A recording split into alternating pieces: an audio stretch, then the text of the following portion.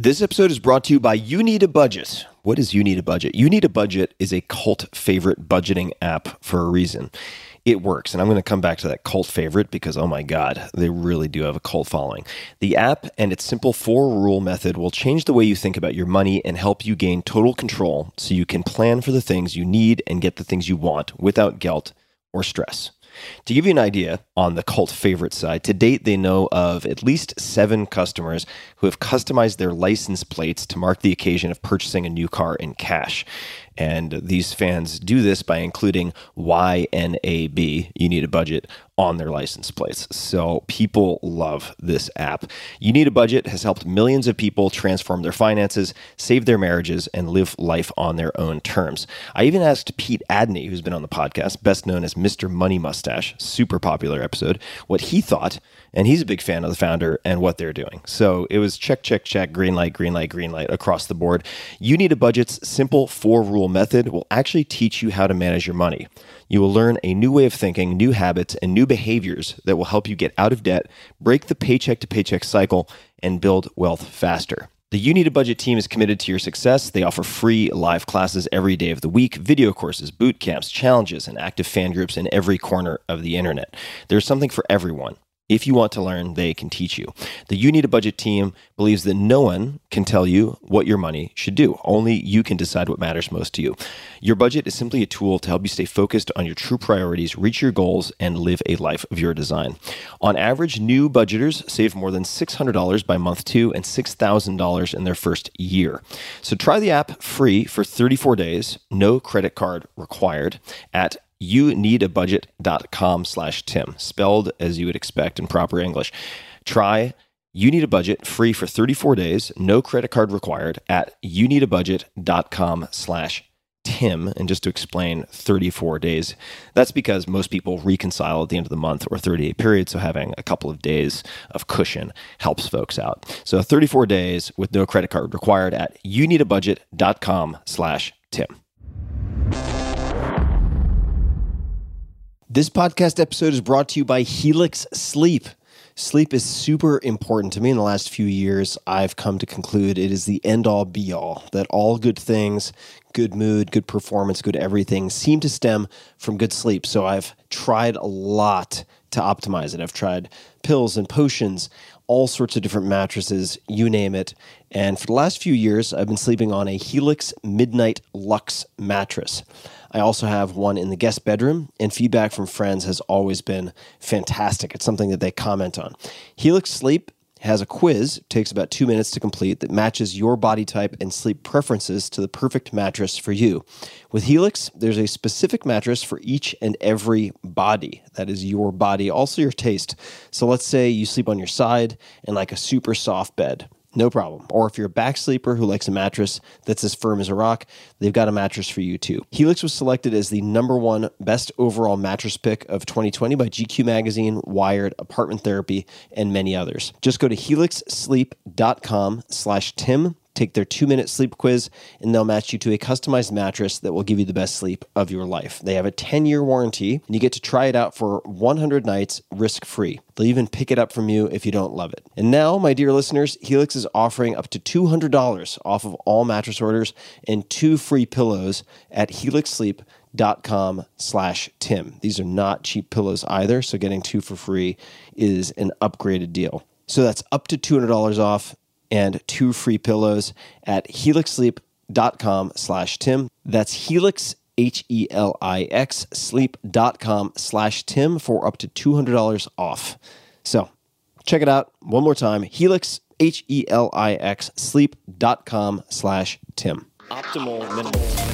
At this altitude, I can run flat out for a half mile before my hands start shaking. Can I ask you a personal question?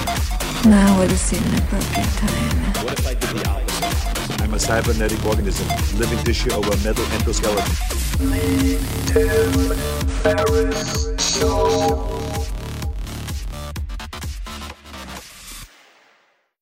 Hello, boys and girls, ladies and germs. This is Tim Ferriss, and welcome to another episode of The Tim Ferriss Show. My guest today is internet and technology entrepreneur Jimmy Wales. You can find him on Twitter at Jimmy_Wales. He is founder of the online nonprofit encyclopedia Wikipedia and co-founder of the privately owned Wikia Inc., including its entertainment media brand Fandom, powered by Wikia. Wales serves on the board of trustees of the Wikimedia Foundation, the nonprofit charitable organization he established to operate Wikipedia. In 2019, Jimmy launched WT Social, a news-focused social network. In 2006, Jimmy was named to Time magazine's list of the 100 most influential people in the world for his role in creating Wikipedia. Jimmy, welcome to the show. Oh, thanks for having me. It's good to be here. I've been looking forward to this. It's been many years before we hit record. Seems like 100 years, 99 of which you mentioned are the last 12 months since we last saw each other. Yeah, it's been a long time.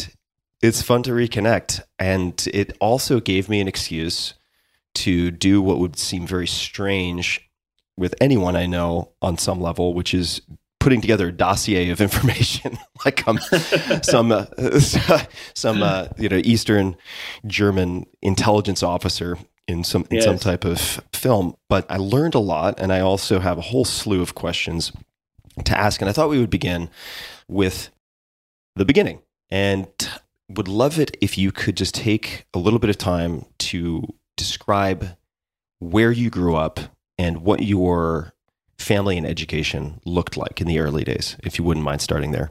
I was born and grew up in the deep South in Alabama, but I was in Huntsville, Alabama, which is a little bit different from what your typical stereotype of Alabama is, in that after World War II, they brought all the German rocket scientists over, put them in Huntsville to work on the space program. And they built the space program, all of the real science aspects of it were built there in Huntsville. So it was a high-tech town. There was a point in time, I remember they used to brag about locally, when Huntsville had the highest per capita number of PhDs in the country. So they brought all these amazing people in to work on the space program. And what that meant for me as a kid growing up, we lived close enough to where they tested the Saturn V rockets that sometimes the windows would rattle in the house when they were testing the rocket. So that was kind of exciting. And it was a big deal. And basically what it meant was that the space program, in particular the scientists, were like our hometown sports team. All the kids were very much into it and so forth. And therefore, it made it natural for me to be into computers and technology later on as that began to unfold. What did your parents spend their time doing, if you could paint a picture? So my dad was a grocery store manager for many years, managed the local grocery stores. And my mother was a school teacher. And in fact, I attended a school that my mother and my grandmother set up, which was a very unusual one-room schoolhouse. So I grew up like Abraham Lincoln. There were 4 kids in my class. So therefore, because it was so small, there were 4 kids in my class, but there were 4 grades together at a time. So we had 1st through 4th grade and then 5th through 8th grade in 2 rooms. But what that meant was it was a very flexible and unstructured kind of education. It wasn't everybody line up and sit in rows in the same kind of way. I've compared it to Montessori, but it was not, technically speaking, a Montessori school, and that unfortunately got reported wrong. So on a lot of Montessori websites, they list me as one of the graduates of Montessori, but that's not technically true. What was cool about it is that we were allowed to go ahead if we wanted to. So we would have our math workbooks, and then we would if we could crash through our math workbook in the first 4 months of school, then we were allowed to go and do other things with our time. And so I spent a lot of time reading. I spent a lot of time reading encyclopedias because I really enjoyed the encyclopedia. And so it was, I think, a very conducive kind of education to being an entrepreneur, / it also probably ruined me from having any kind of a normal job because I'm used to sort of getting up and saying, oh, what's interesting to do today? And I'll just do the interesting thing that I can find to do. How has that informed how you think about education for your own kids? And how have you thought about that? I don't have kids, but I suppose I'm on the cusp, feeling the biological imperative to reason myself into having kids. Yeah. My oldest daughter, Kira, who's now in college, she's at the University of Miami. She was homeschooled her whole sort of time growing up, but that was really quite particular to her. It wasn't really an ideological thing or, I never really in advance thought of that, but it just suited her. I remember we took her to tour a local school, thinking about what school she should go to. And then it's like she was getting ready to go into kindergarten. And I asked her, well, what did you think of that school? And she said, oh, that lady was really funny. She said they would teach me how to read. And she was on her third Harry Potter book at the time. So we were like, yeah. And then, we went to another school a year later and I said, well, what did you think? She said, boring. So she didn't, it didn't make sense for her to go to school. Later on, she did go to kind of a gifted program one day a week and that sort of thing, but it just suited her. She was better off just kind of studying what she wanted to when she wanted to. And then my two younger kids here in London, they have a much more straightforward, they go to the local school down the street where we live in London. So it's much more of a traditional, normal education. How did you, and I think this will be of great interest to an incredible number of parents, particularly after quarantine and COVID, how did you think about or decide on how to approach homeschooling in terms of teaching yourself, vetting teachers, and so on? We went to various homeschool groups. I mean, it was kind of weird, actually, because a lot of the homeschooling community is extremely religious, which I am not. And so that whole world was a bit not to my taste. But there's a lot of great resources out there. But really, I mean, the truth is her mother did it far more than I did. And that's just because of my work causing me to travel and so on and so forth. I would say there was a similarity to my childhood. It was this idea of like, actually what really works well if a kid is interested and motivated is just follow whatever you're interested in. I mean, if she got interested in penguins, she would read 5 books about penguins, and that was that. Just incredibly powerful in terms of mindset to just be free to pursue whatever you're interested in. I'm not suggesting it's right for every family, right for every kid. That's very much a personal thing. But in general, there's a lot of ways to end up at 18 with a quality education. And one of them is to go through a traditional school process. Another one is to not go through a traditional school process and pursue it in different ways. So you mentioned that you're not particularly religious. You also mentioned that you've been incorrectly cited as a graduate of Montessori. So I want to fact check something I've read. I don't know if you self-describe as a non-believer or atheist. Do you self-describe that way, or would you put it differently? I do. What is interesting is at one point in my Wikipedia entry, which I try not to pay too much attention to because I recommend that for everybody. It can drive you a bit crazy because it's your, it really is a hilarious sort of thing. It's like more than anything else, it's your obituary, but it's written while you're alive. Right? I mean, there will be an obituary published somewhere, but it's not going to be as important as your Wikipedia entry. So that means that you can probably pull heavily from your Wikipedia page. You can feel pretty strongly about it. But at one point in time, they had put me into a category of American atheists. And I said, technically speaking, that is true. But putting me into that category is a very odd thing to do in the sense that that is not what centrally defines me. There are people like historically Madalyn Murray O'Hair, who was a massive atheist activist. And yes, she's clearly an American atheist. Like that is exactly a good description of who she was. But for me, it's just like, I don't know, it's a weird category to put me in. It's like putting me in a category of people who eat ice cream. It's like, okay, yes, true. However, not really sure that it's an encyclopedic fact. So it's not the defining characteristic that you would put on your business card if that were still the thing. Yeah, exactly. Did you come to atheism of your own accord? Was that something absorbed through the household? How did you come to that point? My parents are religious, but not, even though we're from the Deep South, I wouldn't say they are incredibly involved in it, but they tick the box. And we went to a Methodist church, which is quite mild church compared to some of the very intense churches you can get in the Deep South. I would say there were a couple of fun stories that are relevant here. So one fun story is when I was 4, and I remember this very vividly. So I would have been born in August, so it was getting close to Christmas, so 4 plus some. And I didn't, the whole Santa Claus thing was, I don't know, I found that quite perplexing and not particularly believable. And I came up with a very brilliant experiment that ultimately had a deep, deep flaw in it, which was when I went to the shopping mall with my parents and I went and I sat on Santa's lap, my mom was too far away to hear everything. So Santa asked me what I wanted for Christmas, and I told him a bit of this and that. And then I mentioned in particular, I wanted a G.I. Joe Ranger van. So this was actually a time period. I was born in 1966. So at this time period, I would say G.I. Joe had become a little bit less military, and he was more of a park ranger because everybody was not that happy about the military due to Vietnam and all that. And I wanted this park ranger van, G.I. Joe, for my G.I. Joe to play with.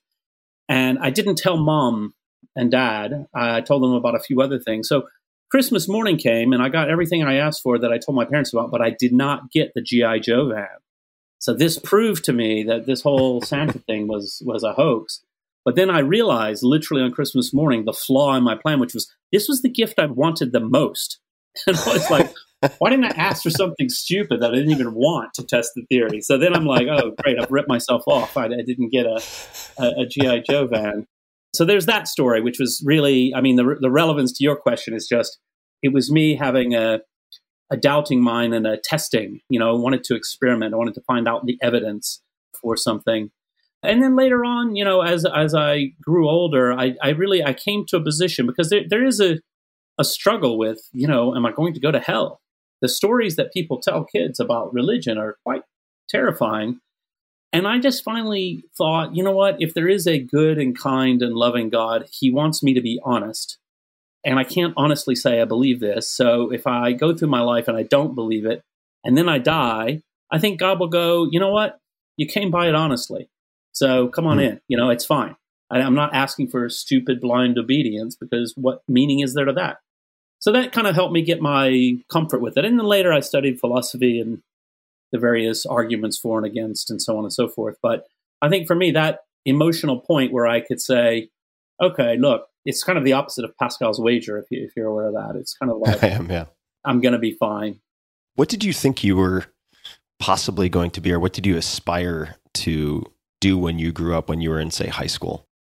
High school was when I got interested in the stock market, got interested in finance in a way kind of accidentally.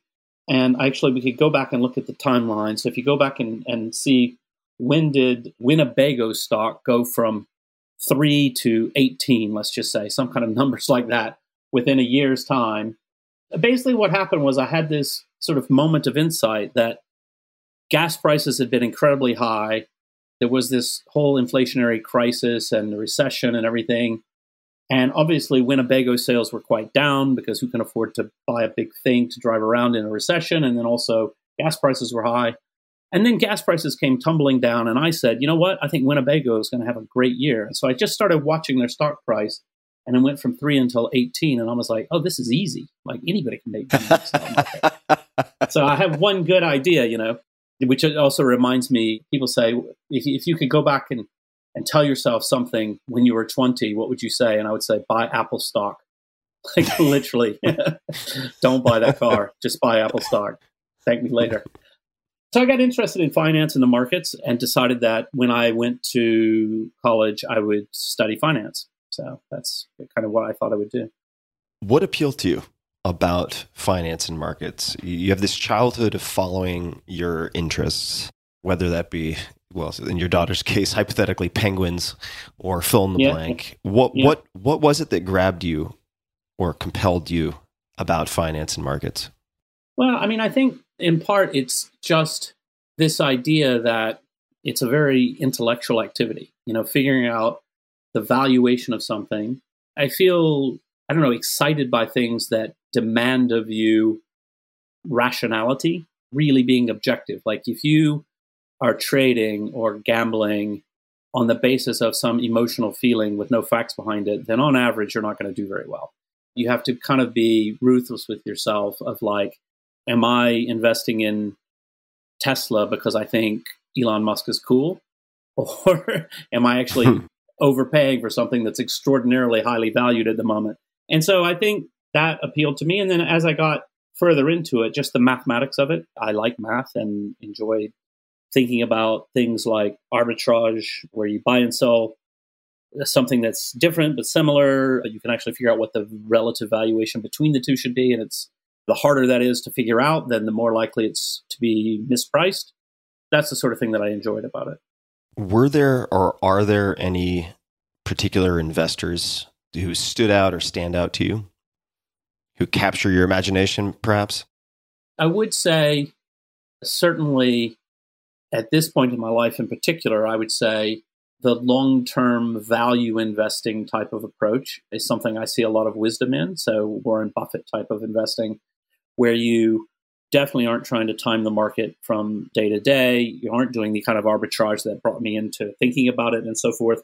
It's not about that. It's about really thinking about long-term trends and patience and putting your money aside in a way that part of the reason I think it has such appeal to me is something that I never did. So I can joke about, buy Apple stock when you're young, but in fact, I've been an entrepreneur my whole life. So basically, I've never really built up a normal retirement portfolio and things like that. I just put everything into the projects I'm working on, which is good and bad.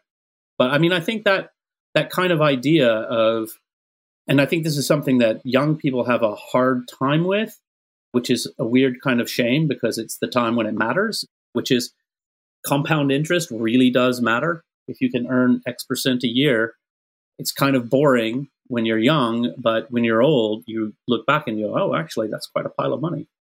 Interesting. The value investing, sort of buy and hold, as you mentioned, the Warren Buffett, you get 10 hole punches for the rest of your life. How will you think about your decisions is also a fascinating thought exercise, even if you don't fully ascribe to it, because there is a measure twice, cut once emphasis on rational decision making. And people would argue, well, that's great. And it worked before 2014 really well, before FANG and so on and so forth contributed so much to the S&P 500 or whatever it might be as a counter argument. Yeah. But when you read these annual letters of Howard Marks or other investors who would often be put into that class, they talk quite a lot about cognitive biases and different types of malfunctions of reasoning that is perhaps not emphasized other places. When and how did objectivism enter into the picture?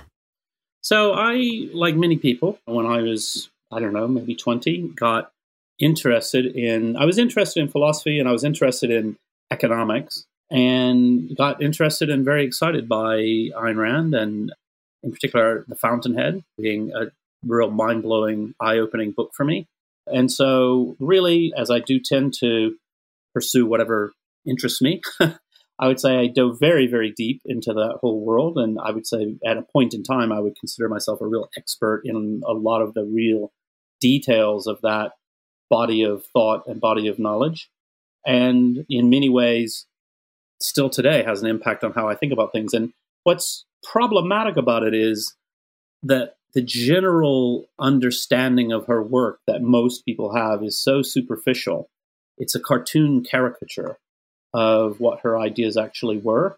Could you describe for folks who have no familiarity, what is the caricature? And then Sure. Yeah, I think the thing she's most known for is her advocacy of free market capitalism and her advocacy of self-interest, rational self-interest. And those are both true, by the way. But they're also nuanced and subtle and complicated in some really interesting and different ways. And for me, I think what I would say impacted me more, and you can still see it in me today, is the idea that ideas matter and that a really important and incredibly valuable thing to do in life as part of being a successful, flourishing human being is to think and to chew on ideas. And so a lot of people have a very knee-jerk approach to what they think she was about. And even the knee-jerk approach is something that I find irritating, whether you're for or against some of her ideas. It's really more like, okay, no, let's actually slow down. Let's think about what we know. How do we know it? How can we find out what's true? What does it mean to gather evidence? What does it mean to reason based on evidence? And all of those things to me are incredibly valuable. I would almost say in and of themselves, but they're not just in and of themselves. They're towards the end of being a human being, really.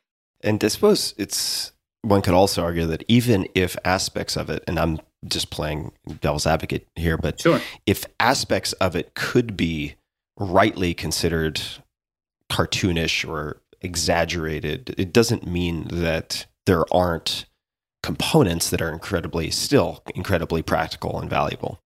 For sure. And it's like, if what you draw from her sort of sense of life and philosophy and ideas is the idea, I have a fundamental moral responsibility to think really hard about what's right and what's wrong. That's good. That's a really good thing. And if what you conclude is, yeah, you know what, she's actually wrong about this aspect of economics, or she's actually wrong about that aspect of interpersonal morality, that's okay, because what you got from that was that you're a thinking person. And for me, I always say this, and this is really what I think is the best bits of Wikipedia, is if I bump into someone and we disagree about some ideas, and I find myself having to grapple with and think through their perspective and understand it, whether I come out of the other end agreeing with them or not, that's an incredibly valuable thing. And I will love that person who has sort of grappled with me in an equal kind of intellectual way. That's hugely fascinating. And for me, this is one of the sad things about Twitter, for example, is that there's just the design of the space is so bad for that. The design of the space is really all about the one-line quip that destroys someone with a humor, whether or not you even bothered engaging with what they had to say. For me, it's just so much more valuable to really kind of understand someone, even if I end up disagreeing with them. You mentioned design of the space with reference to Twitter. When were you first exposed to design of any space online in a meaningful way? Well, I mean, in a sense, obviously, the minute everyone gets online in whatever space you're in, you're subjected to the design elements of that space, even though you may not have thought through it. But I mean, I remember getting on very early onto Usenet groups. So for those who aren't ancient like me and may not remember or know about Usenet, Usenet was an enormous, sprawling kind of message board system. But unlike, say, Reddit, which is probably in some ways the successor, it was not only kind of uncensored, it was also uncensorable because it was a peer-to-peer system shared across many, many networks. It was basically a protocol for exchanging data where this sprang up. And the cabal that was loosely in charge of it did begin to build ways of canceling posts by sending commands to cancel things that the other servers could respect or not respect, and so on and so forth, to try and bring it under control. Because what happened in that design was a lot of really, really, really bad behavior, a lot of abuse, a lot of flame wars. So people started creating moderated groups, which had a lot of problems. So I was very interested in that space. And as I was using Usenet as a reader, just like anybody would use Reddit or something today, I got very interested in, because I was studying economics and game theory, I'm very interested in thinking through, okay, what are the incentive structures? So everyone who's participating here, they're facing, because of the design of the software, because of the social design of the space, they face various incentives. And the incentives, might be, there was, of course, spammers. So people would just come and just spam newsgroup with useless advertising and things like that. So, okay, that's one incentive structure people have. And, like one of the things, and this is something that I would say today is true of Twitter, which is because of the way Twitter works, let's say you see somebody doing something terrible on Twitter. So abusing another person, abusing you, whatever it might be, spamming. Well, what are your choices? What are the three things you can do? And they are this, that you could block that other person, which helps you but doesn't help anybody else. You can report it, but because their reporting on abuse system doesn't scale very well because it's very just top down, and there's a very sad job involved of people who have to look at the worst things in humanity and make judgment calls at very low cost. So therefore, they're overworked, underpaid, and they're doing a great service at great personal expense, I believe. Or you can yell at them. That's your third choice, is to yell at the person, which, if you've ever been on Twitter, is very popular. It's like, just yell at them. They're yelling at you. You just yell back, and there you go. And so to some extent, Usenet was like that. You would go into a friendly little unmoderated news group on some subject you're interested in, and it could go very well for a little while. And then as it got bigger and bigger, eventually you would see, oh, this is now dominated by the most annoying person here and the second most annoying person here, and all they're doing is yelling at each other, and it's kind of like, good people are like, yeah, you know what? I'm out of here. Like, this isn't the interesting place to chew on ideas. This is just people screaming at each other. And so that kind of thing made me start to think a lot about, okay, what are the principles of designing software, but also designing social rules and norms that can help contribute to building something that's healthy, that's meaningful to people, as opposed to just creating yet another sort of cesspit on the internet. Creating another neighborhood that features people throwing potted plants at your head as you walk down the side street. Yeah, exactly. Just a quick thanks to one of our sponsors, and we'll be right back to the show. This episode is brought to you by Athletic Greens. I get asked all the time what I would take if I could only take one supplement. The answer is invariably Athletic Greens. I view it as all-in-one nutritional insurance. I recommended it, in fact, in the 4-Hour Body. This is more than 10 years ago, and I did not get paid to do so. With approximately 75 vitamins, minerals, and whole food-sourced ingredients, you'd be very hard-pressed to find a more nutrient-dense and comprehensive formula on the market. It has multivitamins, multi-mineral greens complex, probiotics and prebiotics for gut health, an immunity formula, digestive enzymes, adaptogens, and much more. I usually take it once or twice a day just to make sure I've covered my bases if I missed anything I'm not aware of. Of course, I focus on nutrient-dense meals to begin with. That's the basis. But Athletic Greens makes it easy to get a lot of nutrition when whole foods aren't readily available. From travel packets, I always have them in my bag when I'm zipping around. Right now, Athletic Greens is giving my audience a special offer on top of their all-in-one formula, which is a free vitamin D supplement and 5 free travel packs with your first subscription purchase. Many of us are deficient in vitamin D. I've found that true for myself, which is usually produced in our bodies from sun exposure. So, adding a vitamin D supplement to your daily routine is a great option for additional immune support. Support your immunity, gut health, and energy by visiting athleticgreens.com/Tim. You'll receive up to a year's supply of vitamin D and 5 free travel packs with your subscription. Again, that's athleticgreens.com/Tim. So we're going to segue to the onset of entrepreneurship, so to speak.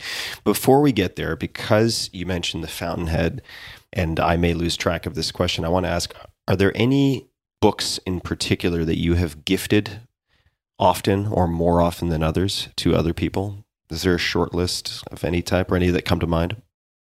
Not really gifted, but in the sense of gifted or recommended, let's just say. Recommended.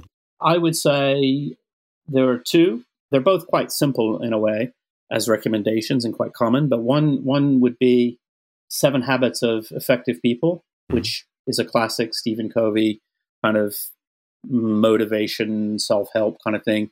I wouldn't say that I have applied all of it or buy into all of it, but I did find at a certain point in my life, being a person who's prone to following whatever interests me at the moment, it's like, okay, pull myself together and here's a system for like getting things done. I tried looking into Getting Things Done, which is a more contemporary kind of popular thing, and thought it was quite interesting and good, but I didn't buy into it. And I felt like you needed to really buy into it to make that work.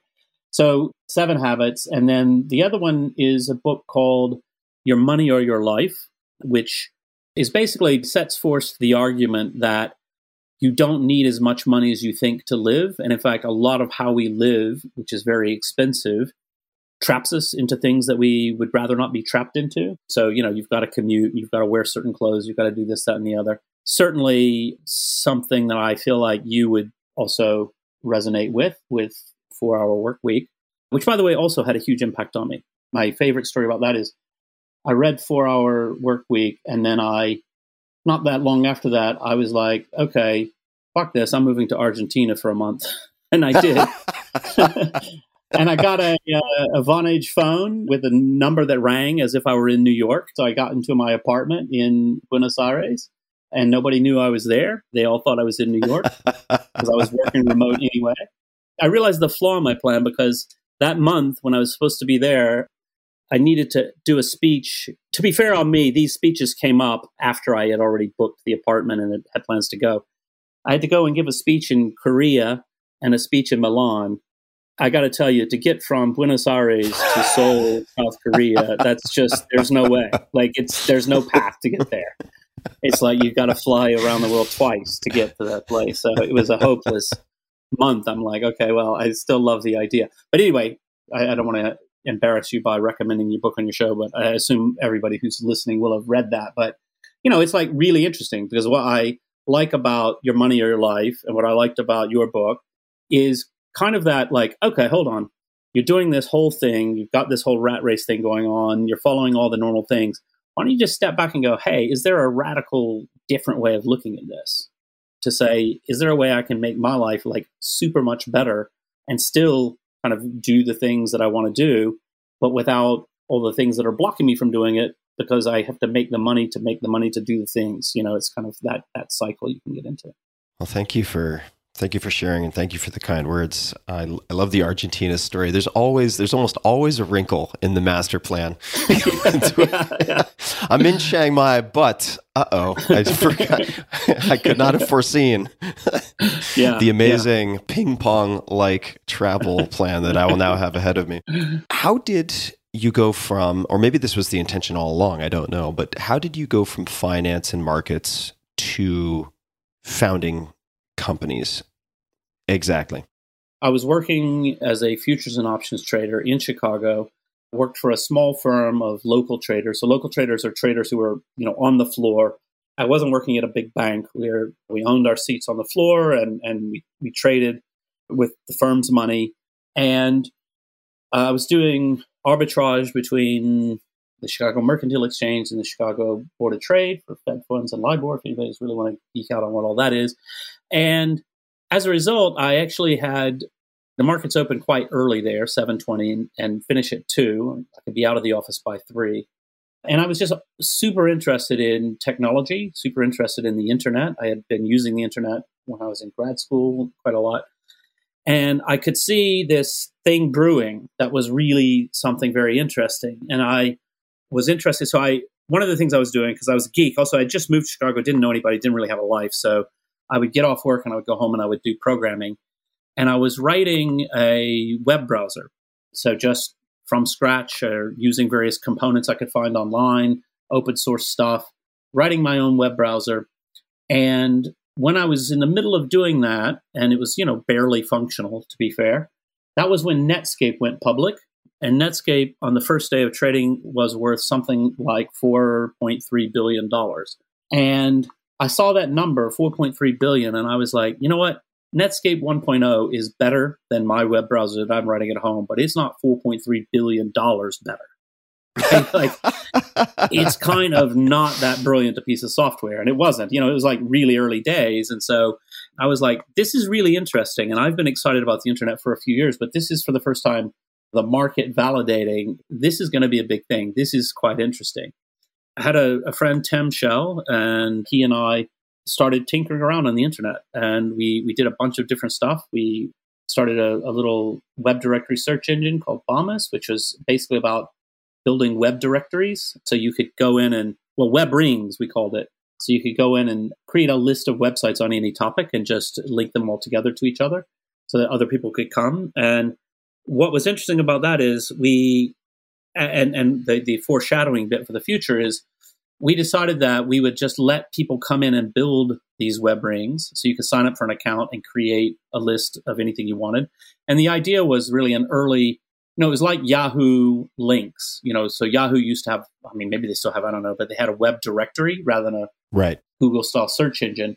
And they would categorize things and they hired staff to do it. And so there was a big giant list of links with categories and subcategories. And we're like, oh, maybe anybody could help us build that. Why would you need to hire staff to do that? And so that's kind of the early user-generated content concept. And then we tried a lot of different things over a few years' time. We had, I would say, early blogging. Slashdot was a big tech news site that was massively popular at the time. And they open sourced their code, /code, they called it. So we grabbed that and started opening a bunch of different blogs, trying to leverage the traffic we had built. And, it went well for a while. So it was growing and it was doing well. And it was the dot-com boom. And then we got approached by, this is actually a really funny, kind of great story. We got approached by NBC TV network, NBC, NBCI, NBC Interactive. Because at that time, I mean, it sounds like a joke today. It sounded kind of like a joke back then, but they were very dead serious. They thought, okay, the big TV networks should move into, why should these upstarts like Yahoo and Google, we're going to create a web portal and a search engine, and we're going to have all these different web properties, and it's going to be just like a TV network. So they started building things. And so they paid us a lot of money. They bought out our full inventory for far more than we had been able to sell it for ever. And in exchange, we moved the whole site to bombas.nbci.com. So we became a subdomain of theirs so that they could count our traffic for their media metrics numbers. And we were about 10% of their traffic, which was kind of interesting because they didn't pay us nearly 10% of what they were blowing on everything. And so there for a short period of time, that was really our dot-com boom era. It was amazing. We were making good money. And then lo and behold, they realized, somebody higher up realized they were spending about $100 million a quarter, losing $100 million a quarter. And they were like, You know what? We better stop doing this. This is definitely not working. This is a really bad idea. So then we had a bit of a contract dispute at the end because they were just like, okay, fuck you. We're not paying you anymore. And I was like, fuck you. You've got a contract and, whatever. A tiny company versus a giant company. Yeah, you just take what they give you because there's no way of fighting it, really. So then we went back. So then we were sort of off of there. And then that was actually a really complicated time. And I can't tell you whether I would have to really go back and study. Was that before or after the founding of Newpedia, which was the first encyclopedia project? It was probably around the same time because I think that wealth made us feel like, hey, we can launch some new things. Let's take this money that's coming in and let's see what else we can create. And that was when we started thinking about the encyclopedia project, I would say. A couple of questions related to the stories you just shared. The first is, at what point did you leave your finance job?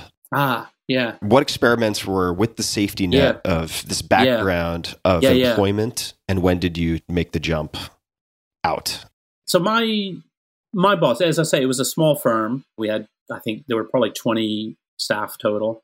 And my boss was a trader himself. And he sort of knew that I was going home at night and working at stuff on the weekend, and that Tim and I were sort of thinking about website ideas. I mean, really, actually, I kind of glossed over. We had a couple of, I would say, brilliant ideas that we weren't able to pull off. So one was autotrader.com. So basically, I was like, people could post ads for the cars they want to sell and get in touch. And so we went to car dealers. They weren't interested. So I had this idea for ordering food online, which, of course, now is a huge business. And at the time, again, restaurant owners looked at me like I was from Mars when I would go in and go, I want to put your restaurant online. And they're like, we've got a fax machine. We don't know what you're talking about. But we were doing this and that. And then the WebRing concept started to take off. And we could show, traffic is increasing. And Michael was a trader, my boss, and had seen sort of the markets go wild. And I was like, hey, you know what? I think I can build something here. And he became an angel investor. He invested some money, not a huge amount, but enough that I was able to kind of carry on paying myself a little bit of a salary and Tim a salary. And we hired a couple more programmers and so on. Also moved to San Diego because I was fed up with the Chicago weather. We started that way. And in terms of that feeling of that moment, when do you jump ship? It felt okay because it was quite clear that Michael and I got along well. He liked my work as a trader. He thought this sounded cool and interesting too. I did feel like, okay, if this whole thing doesn't work, I can just go back to Chicago and start trading again. It didn't feel like cutting ship and I'm never going to get to come back to my old career, which not everybody has that. There are certain careers, some of the worst are places that I consider to be virtually like cults when people join them. But like the big consulting and accounting firms where they've got a really rigid kind of up or out culture, where if you think you're about to make partner in 2 years' time, which is a fat salary, it'd be kind of crazy to quit, even though you're unhappy, because, you might get fired anyway, or you might make partner. So, it's like a weird, sick kind of life. I wasn't in that kind of situation. It was like a very entrepreneurial company I was working for. So therefore it felt like, okay, look, this is a side thing I want to do. To him, it was just like another trade. It's like, okay, we'll put some money on this and see how it works out. Just like, it's like, here, Jimmy, here's some money to trade with. Let's see how it works out. Right. And if it doesn't work out, there are other options. There are follow-up opportunities. Yeah. And I talk about this. None of this was in Silicon Valley, but I talk about this particularly in places, I travel all over the world. Well, I used to. This year, I'm just in my attic. But I think one of the great things about Silicon Valley is precisely this concept, which people get in a very deep way, which is if you try a startup and it doesn't work out, that's not the end of your career. You're not forever a failure at all. Then you get a job at Google. And if you're interviewing for jobs in Silicon Valley, having been at a startup that didn't work out isn't a black mark. In fact, it can be quite interesting. If people can look at it and go, oh, that's interesting. You were working on food delivery 2 years before it became a big thing. That's actually not a good example because that's been a big thing for a long time now. But, it's like, oh, wow, that's interesting because you were too early or you missed it because of this, that, and the other. But actually, that was a great idea. And your talent is so great, not a problem.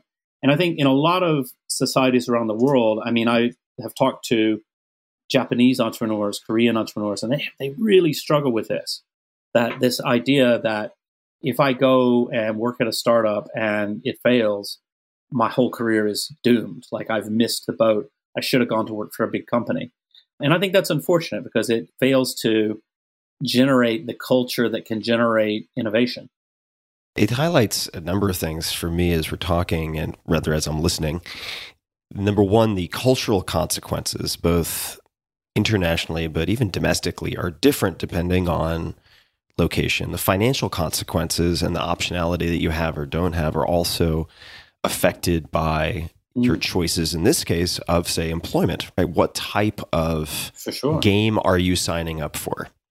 What are the incentives? Like your boss viewed it as another trade. He's like, sure, I'll stake this guy. It's like you're at a blackjack table and you have possibly a system for beating the odds. Like, yeah, great. Let's try it. I have to make sure that he has enough money that he can survive like a short string of bad luck. But let's see what happens.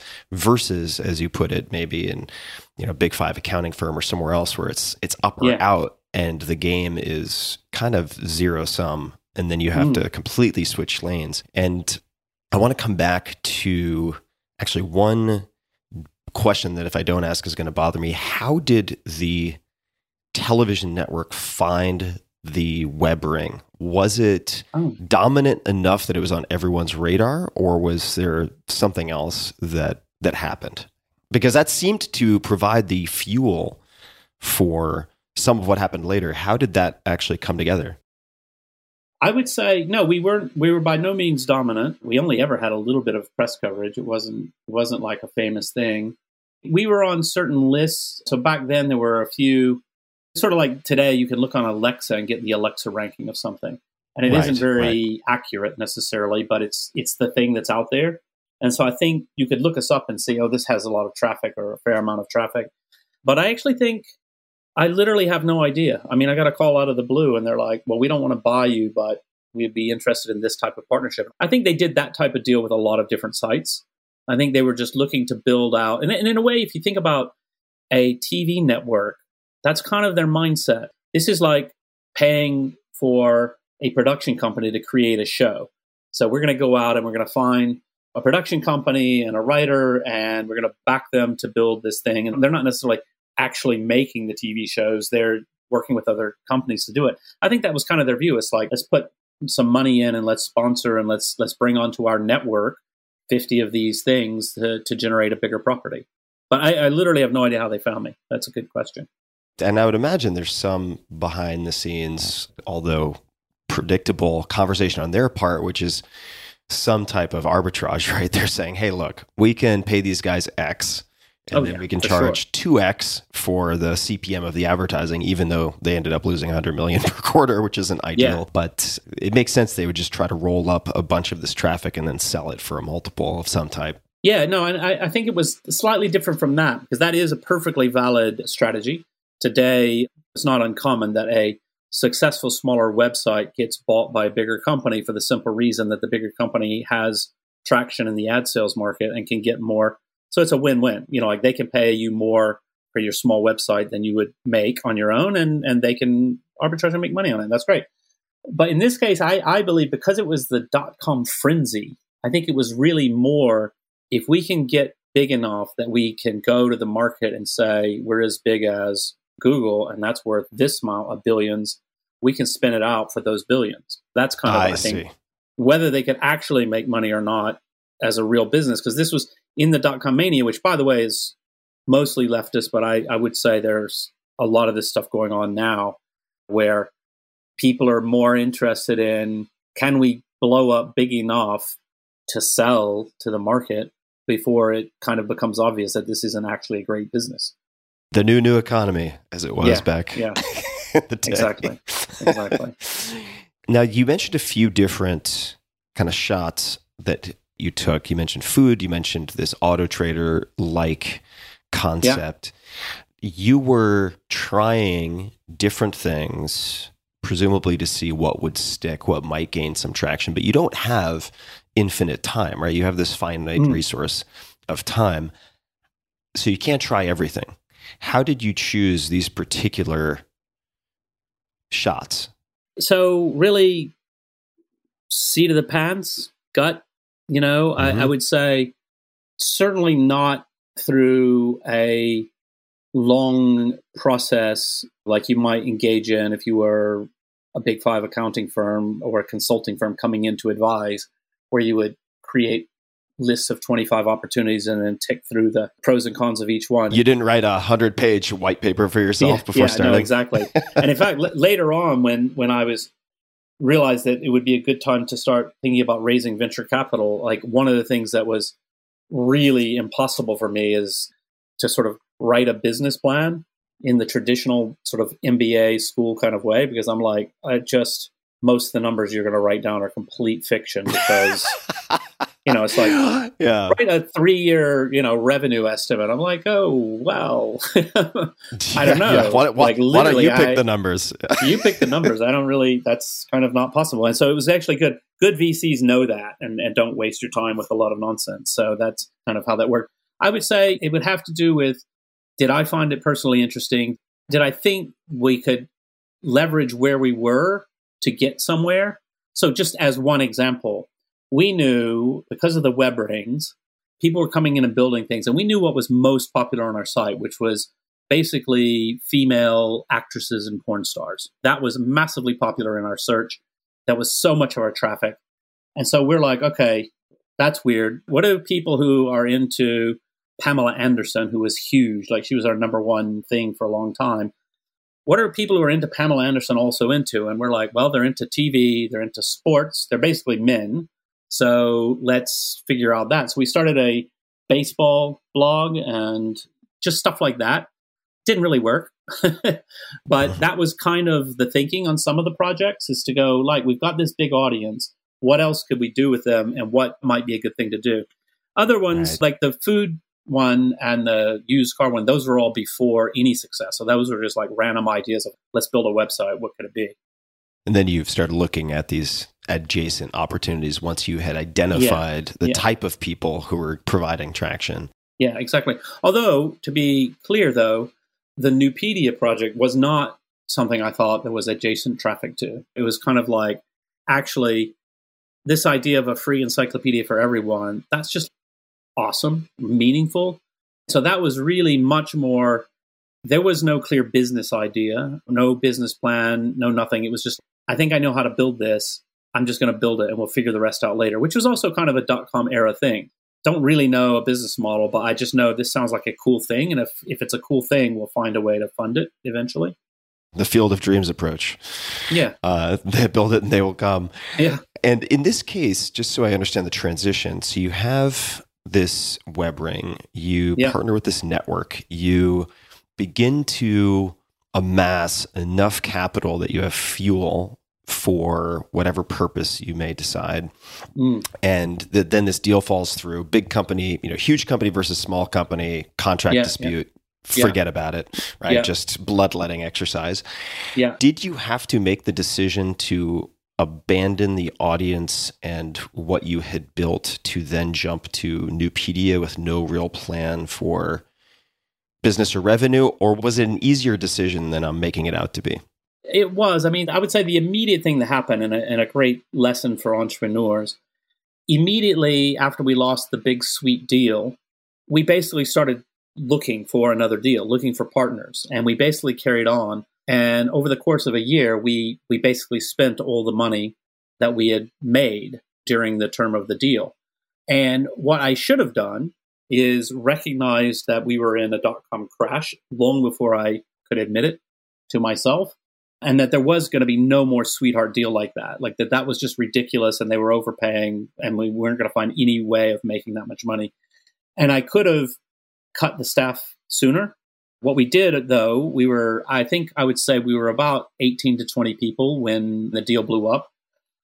Obviously, we didn't hire anybody, and then people move on in any kind of company. So, a couple of people left for their own reasons. Somebody moved away and so on, and we didn't replace them. So we were slowly starting to cut expenses. But being young and feeling responsible for people who worked for me and all that, I found it very hard to just lay people off. That's just not my strong point of being kind of brutal with people and stuff. And they're doing good work. We're going to find a way. We just have to find a revenue stream and so on.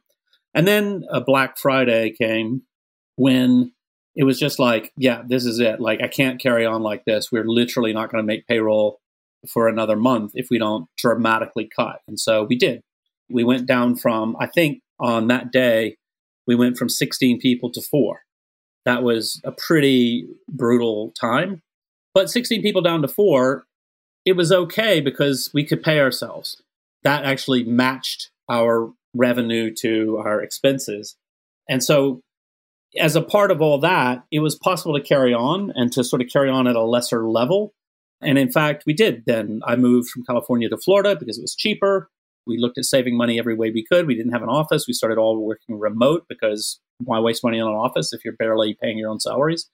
And it was around that time that Wikipedia then had been started and basically just started to boom. It was just growing and growing. We were having fun working on it. And we're like, wow, this is now bigger than anything we ever made before. And that's kind of cool and exciting. But again, it was not a moment of we have to give up this one thing and take this huge step to do this other thing. It was more like, okay, this thing, we don't see any way to make a lot of money out of it. It's not really working, although it's popular. It's not really the right thing. This other thing, which was our side project, is actually doing well. So let's actually go that way for a while and see how that goes. Meanwhile, the other thing just kind of sat there making money. Not a huge amount, of course, but it's like, this is enough to pay ourselves to work on this other thing. I certainly want to dive into Newpedia and then what evolved from there. But before I do, I have to ask, since you mentioned, I should have cut headcount earlier to stem the bleeding. When I begin to fantasize about that what if, there's part of me that thinks, wow, sometimes you need life to save you from what you want. Because if you had potentially done that triage, who knows? Maybe you'd still be working at that company for all we know. For sure. I mean, so as we get from Newpedia into Wikipedia, really, one of the things, so I always say Wikipedia is a child of the dot-com crash, really. Now, it was started before the crash, it was kind of going. But what I mean by that is when Wikipedia really started to grow, there was no possibility of getting any investment money. There was no possibility of raising money to do it. It wasn't big enough that if we put ads on it, it wouldn't have made a material difference. It wasn't going to change everything to be able to put a few ads on and get a couple grand a month or whatever it might have been.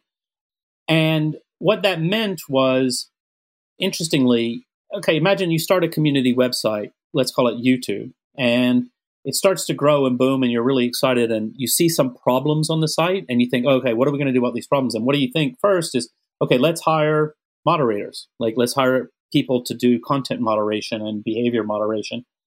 And had we had funding to do it, we might have evolved into the same type of model that we see at Twitter, YouTube, Facebook, everywhere, basically, which is the users use the site, and the moderation, other than just person-to-person blocking, is really done in a very opaque way by the company itself.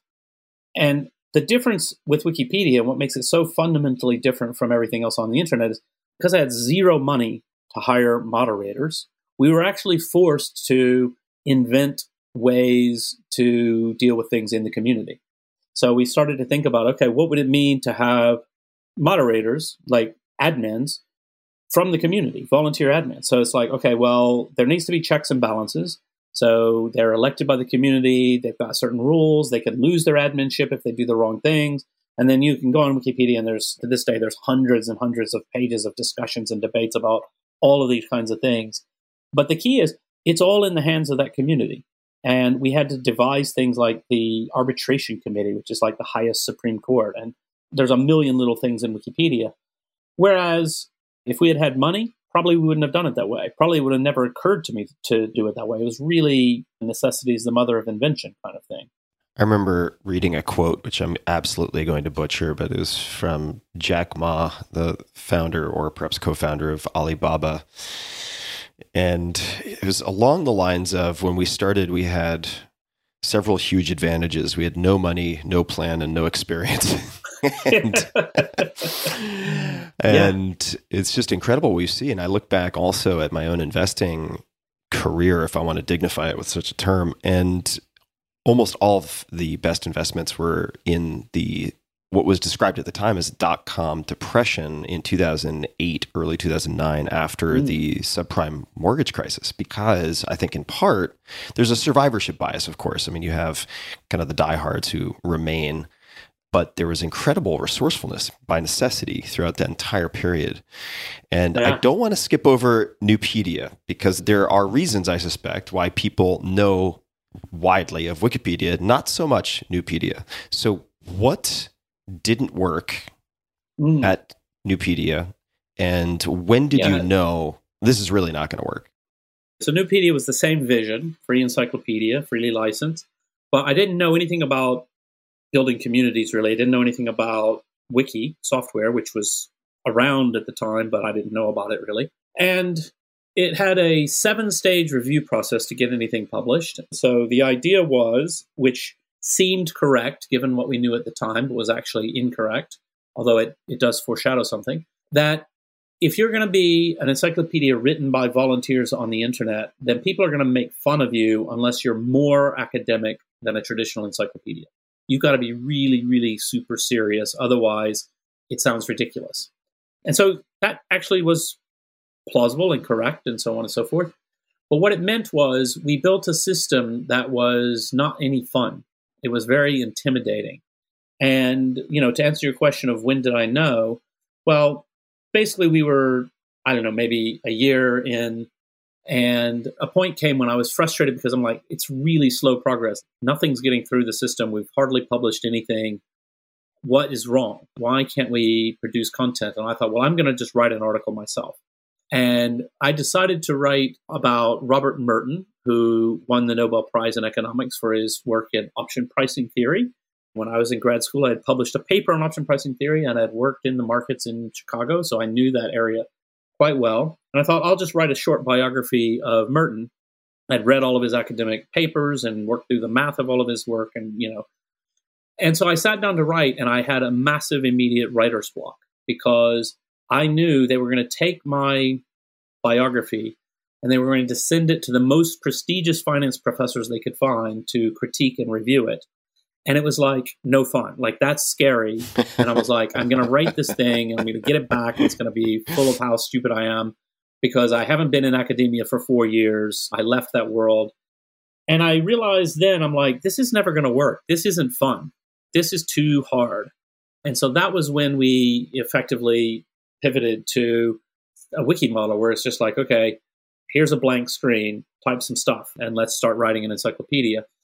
And in fact, the reason it was called Wikipedia rather than just pivoting Nupedia is that we thought that our very, very serious Nupedia community would be radically against this, that they would be very academic and like, that's crazy, you can't do it that way. So we're like, okay, let's just try it as a side project. And it took off. It took off very, very quickly. I mean, we got more work done in 2 weeks than we had in 2 years, nearly 2 years. And that was very exciting. And actually, just one little side note that's really interesting. when we were pursuing the Nupedia model, one of the earliest pieces that we published, to great fanfare with our small community, we're like, great, it's past the 7th stage, and here it is, dun, da, da, da. And it took a couple of days only before somebody emailed and said, this is actually plagiarized. Here's where it came from. And we're like, oh, really? And we looked into it like, oh. So the whole academic review process with professors looking at it and everything didn't catch the plagiarism nearly as fast as showing it to 200 people and them just like Googling and checking it.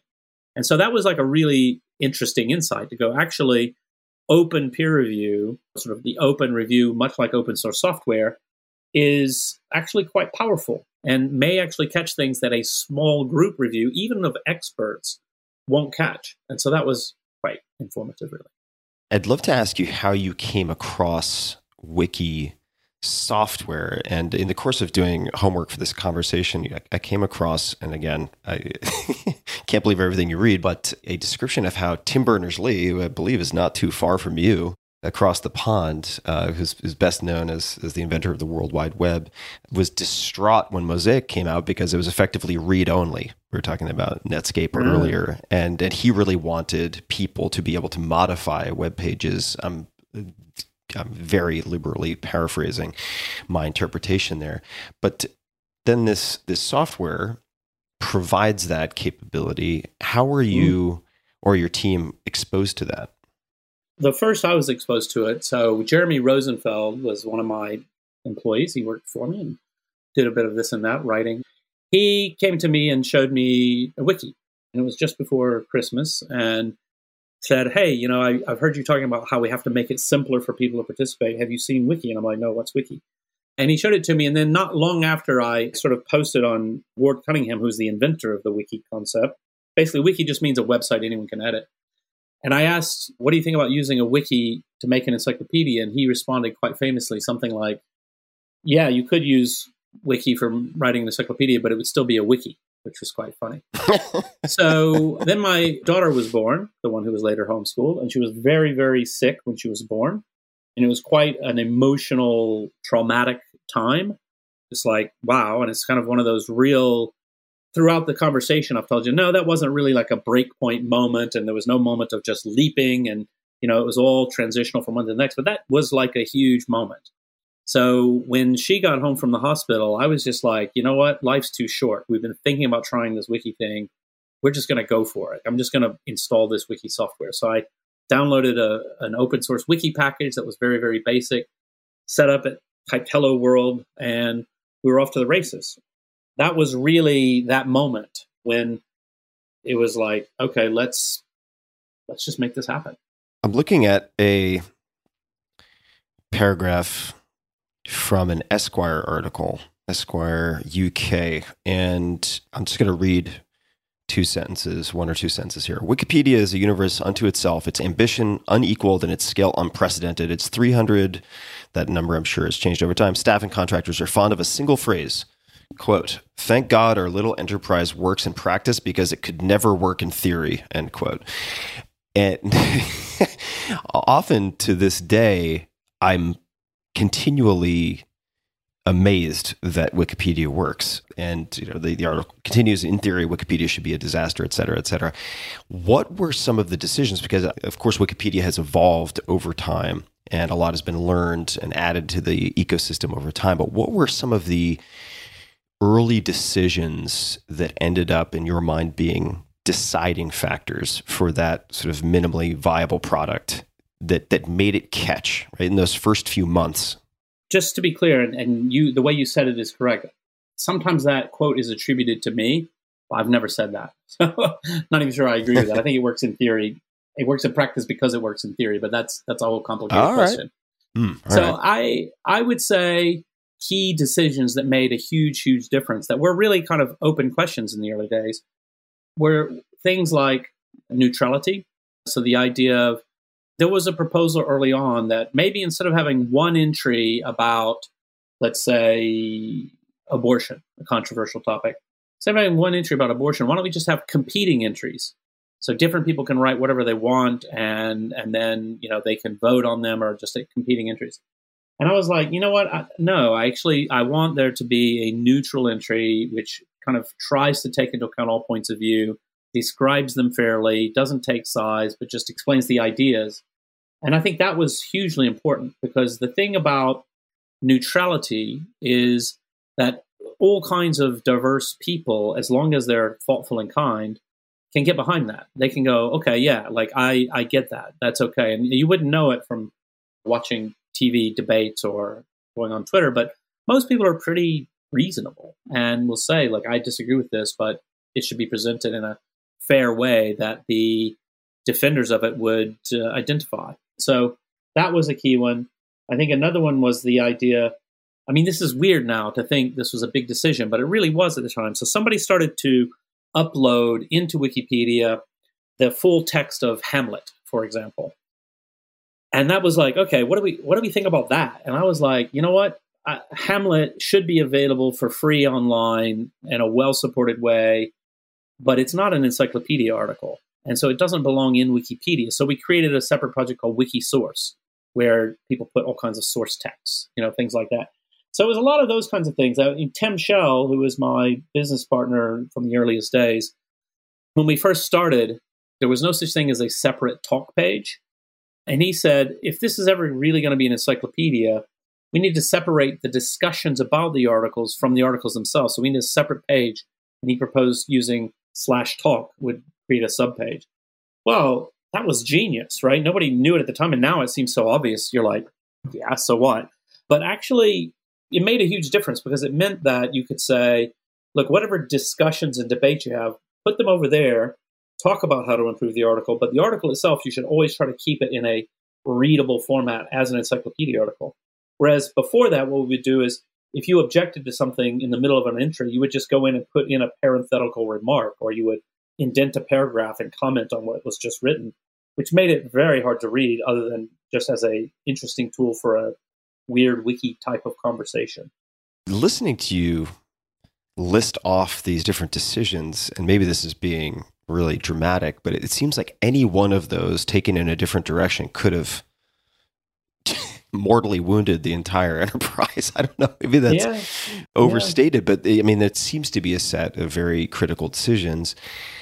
Were there any significant mistakes made in the early days that either ended up needing to be fixed, or that have, just as kind of like a vestigial tale, have remained in the system? Were there any mistakes that particularly come to mind as memorable in the beginning days, which could be the first few months, first few years, whatever time frame? I always have a hard time with this type of question, and I always explain what I mean by saying I'm a pathological optimist. So I always think everything's going to be great. That's not correct, by the way. Everything is not always going to be great, but that's the way I feel and approach things. So when I look back at the past, what I know is we did the best given our knowledge at the time. So even, let's say, the first attempt with Nupedia clearly didn't work. And so you can imagine, in a fantasy kind of way, we could have just started Wikipedia 2 years earlier instead of doing this whole Nupedia detour, which didn't work. But then again, I'm like, you know what? We learned a lot. That detour was kind of a necessary part of the growth of people in the community, of myself, that I don't know how we could have skipped that step. And so it's kind of like saying, yes, I could be the greatest player in the NBA, other than the fact that I'm 5'7" and not athletic at all. But had I been, it would have been completely different. Yeah, but I'm not. Yeah. And I never was. So, had I been genius enough to figure out that the Nupedia project wasn't going to work 2 years earlier, then great. But how can I regret that? Like, I wasn't that genius, and I can't play basketball. So, it's kind of like that. So for me, I think this is when I'm talking to people who are interested in being entrepreneurs or thinking about their career, things like that, is to say, look, you have to sort of get your mind to a point where you really do believe, because it's true, that doing this thing, that even if it doesn't work out, you're better off for having done it. Because otherwise you could paralyze yourself. What if I fail? What if I fail? What if I fail? That doesn't mean you completely go narcissistic and fantasy land that nothing can ever fail. I mean, I really like the fail faster, lean startup kind of thinking. To say, let's just try little experiments. And if they work, great. If they don't work, that's okay. We learned something, and we didn't sort of stake our entire self-esteem on that one idea, because I think that's really important. So when I look back, I would say, yes, of course, there are things. I mean, there are things about Wikipedia that I find weird today that you would have think sort of 20 years on we would have solved. So if you go on the talk page of any Wikipedia article, or you go to Wikipedia, you find me, you go to my user talk page, you leave a comment for me. When I go to respond to the comment, I have to type : to indent my comment, or, colon. And then once we've had a dialogue of like 5 layers deep, I've got to actually type : to indent. That's insane. Like, why not have a threaded discussion system? Like, just automatically indent. I hit reply to your comment, and it goes just like in Reddit. And there are some good reasons for it. It's complicated, right? But it's actually like, that's a vestige of the past. That's there because it's always been there. It actually works for us. It's a weird barrier to entry for new people, because people come in and they're like, I want to respond in this thread, and I clicked edit, and there's all this weird colon stuff. I don't really get it. Whereas in other places, you just would hit reply to the comment you want to reply to. The problem is, once you try to reform something like that, you suddenly realize there's a huge amount of history and culture and the way we do things that actually is tied up in that software affordance. What I mean by that is, at Wikipedia, if you leave a comment, like if you and I are in a discussion and you comment something to me and I go to reply and I notice that you've misspelled a word, clearly just a typo, nothing weird, but I'm like, actually, that word's misspelled. I can correct your typo and hit save just as a part of my edit. And suddenly our conversation just reads much better because your typo got fixed. And people can see that I did that. So like if I change your comment to be the opposite of what you said, people go crazy. But that kind of little thing, which seems kind of silly, it actually is part of the whole process. Or if somebody comes onto my talk page and they're like insulting and rude, and somebody else is like, that's not helpful at all, anybody, literally anybody can just come and delete that comment because it's just a wiki page. And again, everyone could see that they deleted it. So if they're called out on it, there's a history and you can track it and you can go, oh, this person deleted a comment. Why did they do that? And then you look at it and you're like, oh, yeah, actually, thanks for deleting that. That person was just being a racist jerk, and that's not really useful. So we got rid of it. So all that kind of stuff. So then you think about, okay, well, let's build a threaded comment system where anybody can edit anything. It's actually quite hard. It's one of the things that at my pilot project of WT Social that we're doing is we've got comments. It's like, can other people hide your comment? Can they edit your comment? And, that's the kind of thing that we're experimenting with. And it's hard, actually. It's super hard. And it's also such a superpower. Maybe it's a practiced skill. It's probably both, actually, of really, and this term is used a lot, user-centric design, but putting yourself in the decision tree of someone who is trying to do something. It seems so obviously useful, but it is not always obviously done, if that makes sense. Yeah, and actually, one of the things I find that it actually does get done, and I think slightly overdone, let's put myself in the shoes of a bad actor. So what could a bad person do? And I feel that if you over-design for what a bad person could do, then you fail to think about the design for perfectly nice people. So you could say, yeah, actually, a bad person could be really irritating by going around Wikipedia, changing people's comments to say the opposite of what they were going to say. So then if your natural response is, okay, let's just not let people do that, then you also cut out all the health that is possible if you leave people open to do that. I have this analogy I call it the steak knives analogy, which is, imagine you're designing a restaurant and you think, okay, in my restaurant, I'm going to serve steak because I like steak, and I'm going to give everybody steak knives. And one thing we know about people with knives is they might stab each other. So therefore, I'm going to build a cage around every table so that no one can stab each other. And yeah, when you hear this, you laugh because you're like, oh, that's hilarious because Right. Yeah, but then what do we do about it? Actually, that is true. People could stab each other. And what we do is we recognize that it's really rare, for one thing, that we actually don't want to live in a society where we live in cages because some people might be crazy. We have various institutions in society to deal with the problem. So, for example, if somebody does start stabbing people in a restaurant, usually some brave soul, hopefully young and strong, will tackle the person, stop the violence immediately. And we would call that a hero. We think that's a great thing to do in society, is to do what's necessary to prevent damage in a tragedy. And then we've got the ambulance that comes to hopefully fix things. And we've got the police to take the bad person to jail. And none of those things are perfect. People sometimes will get stabbed and it is a tragedy and there is no recovering from it. And that's terrible.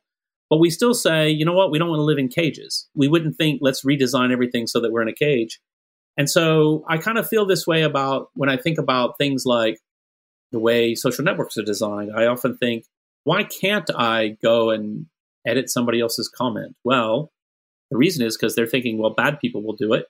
And so now no one can do it. But actually, maybe if you have the right kind of systems and processes and transparency in place, it could be a great thing. Maybe not. But, I just think too often if you design for the worst people, then you're failing to design for good people. It makes a lot of sense. The steak and knife metaphor drives the point home. And I have just a few questions. I want to move shortly to current projects and how you think about current projects. But I have a few broader questions first. The first is, what motivates great contributors? And how do you keep them happy? Or what are the things that keep them happy? That's a great question. Is exactly what we think about a lot, what the Wikimedia Foundation thinks about a lot, which is what we call community health. Are people having fun? Are they doing good work? Are they enjoying doing good work? Do they feel supported? Are they supported? And all of those things. So a great Wikipedian, in my view, is someone who really takes seriously the values and ideas of Wikipedia, like neutrality, for example, quality, for example, reliable sources. And they take all those things more important than any particular, say, political opinion they might have. So as I consider myself a good Wikipedian, I would not, for example, edit the entry on Donald Trump because he makes me crazy. And I wouldn't be able to be neutral. I would go in and I would probably just, my blind rage at this ridiculous person would make it really hard for me to be a good Wikipedian in that area. So I just don't go there. And I think a lot of good Wikipedians are like that. It's like, okay, here's something I really am passionate about, but I know I can't really be neutral about it. So I really should just stay away from it. And I think that's a great quality. And also just this idea of kindness and thoughtfulness to say, I go into this debate. It's gotten a little rough and tumble, but what can I bring to this debate that will actually help other people be calm, help this be productive? Maybe I can find a compromise between different people who have different perspectives.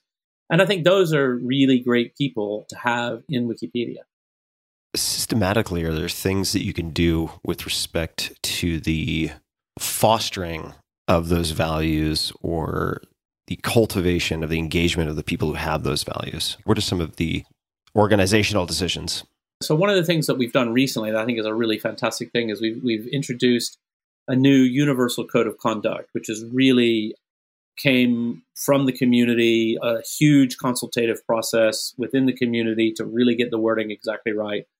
And the idea is to say, look, we have a code of conduct, which is really about all these values. It's about being inclusive, being open, being friendly, being a safe space, not to use a buzzword, but that's been a fantastic thing. And it really is about saying, look, we know these values work for Wikipedia. They make Wikipedia better. And we also know that sometimes it's quite hard to enforce them because of a variety of factors. So in terms of bad behavior, so bad behavior at Wikipedia, if you come to Wikipedia and you just start insulting people and being racist and being a real jerk, that is so easy to deal with. Like the community will just boot you out immediately. You'll get blocked. That's that. End of story. It's really not that complicated. There's no internal community drama about it. It is what it is. The harder ones are, what about a contributor who's like super productive in writing in some area, and they're also quite rude and kind of jerky to other people? Maybe they're just on the borderline of the sort of thing that would get them blocked, but they're just like basically a negative energy in the space and they're causing a lot of trouble. That's the ones that the community really does struggle with. I think any system would struggle with, because it's like, we appreciate the work that you're doing, but you're basically probably driving off more good work than you are able to contribute yourself by being a jerk all the time. And that is the kind of thing that the Universal Code of Conduct is really meant to sort of help us step up and say, you know what, actually, the fact that you've written 35 great entries about some obscure topic does not excuse you insulting people. End of story. It's just not okay. And we will find someone else to write those 35 things because it's not necessary to be a jerk in the community.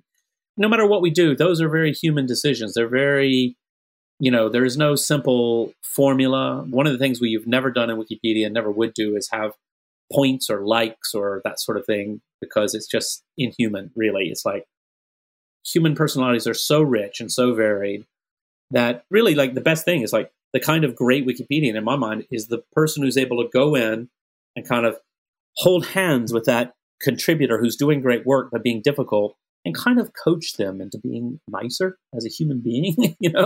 It's like, hey, you don't have to go around with a chip on your shoulder all the time. I'm going to help you deal with the problems that you're trying to address, but you should probably stop yelling at people. And we have great people in the community who are good at that, and that's really kind of amazing. I'd like to revisit this pathological optimism. Because, the term pathological is funny, right? And, if we go to pathos, right? This kind of feeling, or in some cases suffering, but let's go with the feeling. I would like to feel more optimism. And not to say that I'm Eeyore or anything like that, but if I could turn the dial a few clicks for a general higher state of optimism, I feel like I would be better for it. Is that something that just came hardwired in you out of the box? Is it something that you've developed? How would you answer that? I would say it's just kind of a deeply ingrained part of my personality, but I also think I do cultivate it because, like anybody, I think you can work yourself into a funk. It's not hard to do. And you can, therefore, become more pessimistic than you should. It's not hard for people to do that. And I think if you have a certain set of practices around saying, no, actually, I'm going to count my blessings.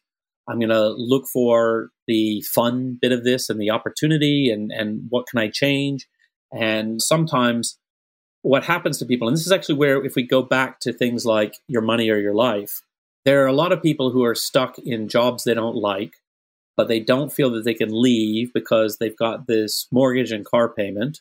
And one of the things that book does is say, okay, why do you have that mortgage and car payment? What if you drove a crappy car instead of the expensive car? What does that mean? Why would you do that to yourself if it's causing you to be stuck in a job that you hate? Now, obviously, that's easier for some people in some circumstances than others, but it is a common thing that people get themselves into a situation where they're living a lifestyle that's too expensive for what they're earning, and therefore they're unhappy and they don't see a way out. And one way out is to go, you know what, you're valuing the wrong things. So that's about reflecting and saying, you know what, actually, you know what the greatest thing in the world is? The greatest thing in the world is, and you said you're trying to sell yourself on having kids. The greatest thing in the world is going out with your kids and look at, here in the UK, they call them wood lice, which sounds disgusting. We call them roly-polies in the South, which is much nicer. But you go out and you find some roly-polies, right? And you look under a rock and you get the roly-polies and you roll them, you get them to roll and you put them on a twig. And that's great stuff. That's what life is. It's absolutely free. And if you remember that sort of thing as a practice, not just hopefully, but just actually go, you know what, I'm in a funk about work, but you know what, there's more important things in life. Let's go do that. Then it turns out that if you can turn your head around in that way, then actually, when you get back to the work problem, you're more likely to have a creative solution to the situation, whatever that might mean. What are some of your practices? Maybe they are just consistent, in which case they're kind of preemptively avoiding funk tendencies, or when you get into a funk, are there particular practices? You said count your blessings, for instance. How does that, it doesn't have to be this example, but if it were something like that, how might it manifest in your life? What does it look like? I don't know. It's so ingrained that it's not like a morning journaling practice. Yeah, I don't. It's just sort of like, just kind of pull myself together. But I don't want to be too glib. I mean, people do struggle with genuine problems of depression. People are in genuinely very hard circumstances. So it's quite easy from where I sit to go, just cheer yourself up and everything's going to be great. And I know that's not right, which is why I call it pathological. But I do think there's something too. If you can find that positive side, then you do have a better chance of working out whatever the actual problem is. Right. Well, you also I mean, speaking as someone who has a history of, and this goes back hundreds and I'm sure thousands of years in my family line, just given the software, but history of depressive episodes twice a year, probably extended episodes up until maybe 7 or 8 years ago. It's difficult to see solutions with that shroud of mist over your perceptive faculties, if that makes sense. Like you see problems, Totally. but you don't see solutions. And that in and of itself is a meta problem, right? Yeah. Yeah. No, it is. It is. And like I said, I don't want to be glib about, these are real issues. They're hard issues for lots of people. And so it's really, if you're in the midst of a depressive episode, literally the last thing you need is for me to ring you on the phone and go, hey, just look on the bright side, man. You know, like, come on, asshole. Like, are you kidding me? Like, everything sucks right now and I don't really need this. You know, that's not really what I mean. But I do think there are things, you know, sort of remember the good things, you know, at the dark moments can be quite helpful. What are you working on right now? What is it that you're directing your time and energies to? So I spend a lot of time on WT Social, sort of design and so on. Got a very small team though, so the software progress is very slow. I deliberately chose not to raise money at the outset because I felt if I did, if I'm trying to reinvent social networking, if I raised money early, which I could do because of my position, I would suddenly be on a certain kind of VC-driven treadmill to get to a certain place and to do this and that and the other. And I just didn't want to. I wanted to have complete creative freedom to really kind of think and innovate in about some quite hard problems. So I spent a fair amount of time working on that. But I also, during lockdown, so at the beginning of lockdown, I would say when we first, last March here is when everything went into complete shutdown. It was an amazing, weird time, you know, suddenly from traveling all over the world, giving speeches, I'm like here at home and the kids are here and all that. And basically for the first couple of months, I was like, oh, I'll just carry on. I always work from home. I work remote. It's no big deal. And then I'm like, actually, this is weird because I can answer more emails. But as anybody who, I mean, I'm sure you're this way. In fact, I have a feeling, I remember there's something you wrote about email, but like literally with email, the problem with email is the more email you answer, the more email you get. You know, like there's no such thing as finishing your email. Like, you know, it's just like, forget it. You're never going to finish your email because if you email 100 people a day, they're all going to freaking email you back tomorrow and then 20 more people. So, you know, it's kind of hopeless. So then I realized like, this is not productive. This is not it. And I thought, you know what, what am I going to do with myself? I don't know. I'm normally spending a huge amount of time preparing for speeches, researching the client who I'm speaking for so I can customize to what they're interested in. Then I travel and I do my speech and I do press interviews and all that. And suddenly that's all gone, completely gone, along with, by the way, my income. So that's a little bit annoying. And I just thought, you know what? I love programming. I love coding.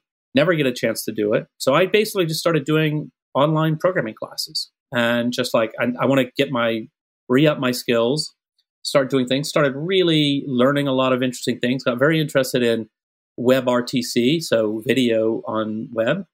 And then with my friends and family, we started doing a weekly pub quiz here. And now I also do it with my mom and dad and my family in America. And basically, it's just like, you know, you could get on once a week and somebody has created a quiz and you do the quiz and everybody jokes around and that's it. And I thought, well, this is great, but it's on Zoom. It's not really that great. You know, Zoom is great. It's just a business video conferencing tool. So I created a new website, which is called Quiz Night Beyond, where it's just like a fun website. So it's all about quizzes. You can go in and create quizzes and you can invite people. You can schedule, just like you schedule a Zoom meeting. And everybody meets. And in the middle is the quiz and everybody's doing it together. And there's the videos. And it's all about teasing your friends and joking around. And that is going to launch. Well, I mean, hopefully by the time this podcast is out, it will have launched. But it's quiznightbeyond.com. And I'm really enjoying it. It's like, it's one of these things. It's like that entrepreneurial itch of like, here's something that I want to do, which is do quizzes with my family during lockdown so that we get a chance to see people. And in a second, I'm going to go on a side rant about social networking. And yet it doesn't quite work the way I would like it to. And now I see a way to solve that problem and like tick, and I'm going to do it. Is it going to be a commercial success? I hope so. Is it not? I don't care because it's something I want to exist. So I'm making it so that I can use it. And if everybody else likes it, that's great too. And then my side rant on this front. And part of what inspires me, the whole concept of WT Social is around that social networking is really broken. It's not healthy. Jimmy, what does the WT stand for? Oh, Wiki Tribune. It's basically a pivot. Wiki Tribune was kind of thinking about how to get people involved in news and how to collaborate on news.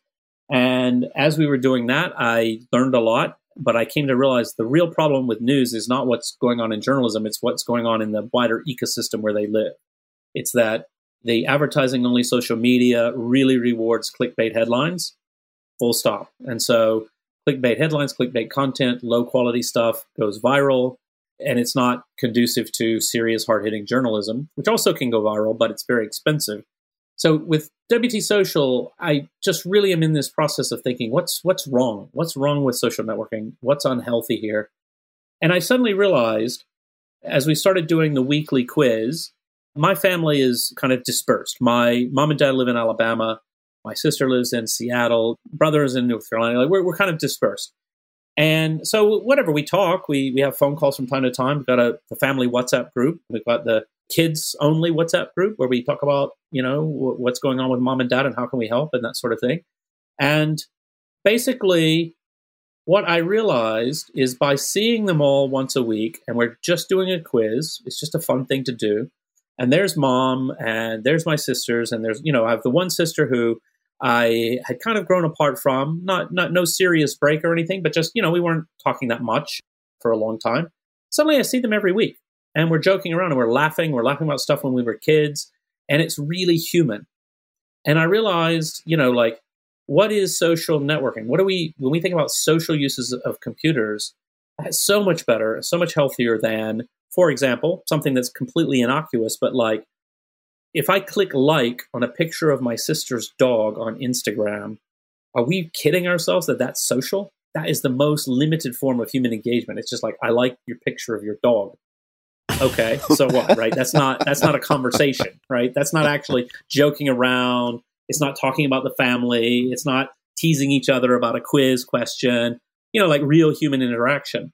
So for me, that's really interesting. And so that's kind of what I'm focusing on is like, okay, how do we really reimagine, like from the ground up, what does it mean to use computers in a social way? And I think we've got this really interesting opportunity to do that around video, simply because of lockdown, like everybody's gotten used to doing Zoom calls, right? It's a thing. And obviously we'll stop doing as much of that once we can go back and meet in a bar or whatever. But, there are certainly old friends who I wouldn't meet in a bar necessarily around London because, they live all over the world, who I'm like, oh, now it wouldn't be that weird to go, oh, let's get a bunch of people together and go on Zoom together. Like, why not? It's kind of fun. Well, count me in. I love this idea in part because Zoom calls and video conferencing without some type of context can work, but it can also be very challenging. So having an activity 100% is key, at least for me. Yeah, Orit, my co-founder at Wiki Tribune, put it this way. She's like, when you go to your extended family for a holiday dinner, one of the reasons we have that huge dinner is to give everybody something to do. Right? Even if you really love your family, it's like suddenly you're popped in front of your mom, dad, brothers, sisters, cousins, and you're sitting in a room staring at each other. It could be quite awkward. But instead, we've got these rituals. We've got something to do. We've got who's going to make the mashed potatoes, and then we go and we sit together. And people have their traditions, Christmas traditions and that sort of thing. And this is kind of that. It's like, okay, yeah, if you're going to get your whole family together once a week for a call and you've got nothing to do, it's going to be weird. Quite often can be very awkward, but it's like, let's do an activity together. It's a conversation starter. It's kind of a icebreaker. I want to also emphasize what I think is perhaps sometimes missed, not always, it gets discussed, but the genius of scratching your own itch in the sense that there are many companies that people might assume have these 10-year, 20-year master plans that have been executed to perfection with all of these strategies and tactics and plans for team and flywheels and so on. But there are certainly, I would say, just as many examples, maybe more examples of companies that started as products to scratch the itch of one or two people. And if you design in that way, if you build in that way, you have at least a guaranteed market of one, right? Yeah. Which is far less speculative than a lot of what goes on. So I'm excited to see where it goes. Yeah, I think that's right. And actually, what I think is interesting about it really is that when you think about what can be successful, so if you're an entrepreneur and you want to go into business, I always tell young entrepreneurs, if you just look around and you do some analysis and you pick the thing you think is going to make the most money, but it's kind of boring to you, chances are you're not going to make that much money because it's boring to you. It's not something you find is a passion in and of itself. You're just there to try to tick off some boxes and make some money. You might think that's a clever thing. You're like, well, it's boring, but I'm going to only do it for 5 years. I'm going to sell out for a ton of money. It's like, no, you're probably going to do it for 2 years and you're going to hate every minute of it. You're not going to be good at it because you hate it. Versus if you scratch your own itch, you're like, oh, here's the thing. If this existed, I think that would be cool. I think it'd be interesting. And by the way, it doesn't have to be a consumer product. It can be B2B. Just anything that you come up with that you're like, wow, this should exist, and I think it would be cool. Then if you've built it, you can be proud that you built it. And if there's some weird reason why it just didn't work out as a business, fine. No big deal. Jimmy, it's so nice to reconnect and spend time together. And I have one last question, one or two last questions, and this one sometimes goes nowhere fast, and I'll take full blame for it if that ends up being the case. But if you could put anything on a billboard, metaphorically speaking, to get a message, a quote, a question, an image, anything out to billions of people, what would you put on that billboard, or what might you put on that billboard? Well, I mean, I think the thing that immediately pops to my mind is my original vision statement for Wikipedia, which is imagine a world in which every single person on the planet is given free access to the sum of all human knowledge. Because to me, that is still like, wow, that's so exciting, right? Just to think every single person on the planet completely for free has access to the sum of all human knowledge. You can do anything then. You can learn, you can grow, you can heal, you can cure. It's amazing to think about what are all the implications of that statement. And so I just think the more people who are thinking that way, obviously for Wikipedia, but it's not about Wikipedia's organization, but it's just like, wow, what can we do to make sure that education and knowledge are universally accessible? Because, we got a lot of problems on this planet. We need as many smart, educated people to figure them out as we possibly can. So let's make sure everybody has the ability to join in that intellectual project. Hear, hear. Well, Jimmy, people can find Quiz Night Beyond at quiznightbeyond.com. It's always fun to connect. It's been a little while. Yeah, too long. And I really appreciate you taking the time today from so far away, although so close via voice. Yeah. Is there anything else that you would like to add? Any closing comments, requests of the audience, anything at all before we bring this to a close? No, it's good. I mean, I hope people will check out Quiz Night Beyond and come and visit me on wt.social and, say hi on Twitter and try not to be a troll on the internet. And that's all good.